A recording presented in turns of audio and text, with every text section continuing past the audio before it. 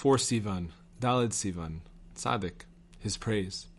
363. I was told that in the period before I became close to him, he had said he was longing for a follower who would be both learned and gifted with an outstanding power of language.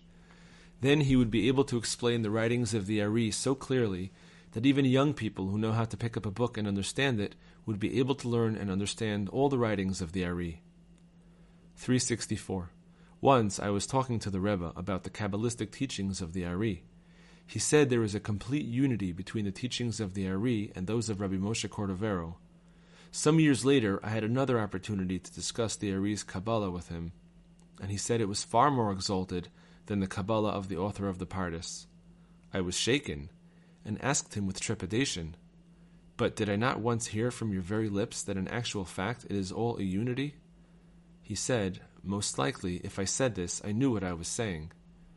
This may seem somewhat mysterious, but anyone with an understanding heart will be able to get a faint conception of how the apparent contradiction can in fact be reconciled, and the Rebbe's words are alive and everlasting, true, firm, established, enduring, and righteous. For the ultimate and inner truth is that both sets of teachings are a total unity.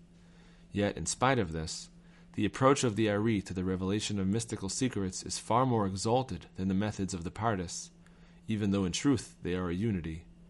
It is impossible to speak about this at length, because the glory of God is a hidden thing, Proverbs 25:2, and those who are wise will understand. 365. The Rebbe said that students of his works who have a little intelligence believe that the Kabbalistic approach of the Ari and others is also alluded to in his books, and they consider it a point in their favor that his works reach such a high level. What such people did not realize is that the opposite is true.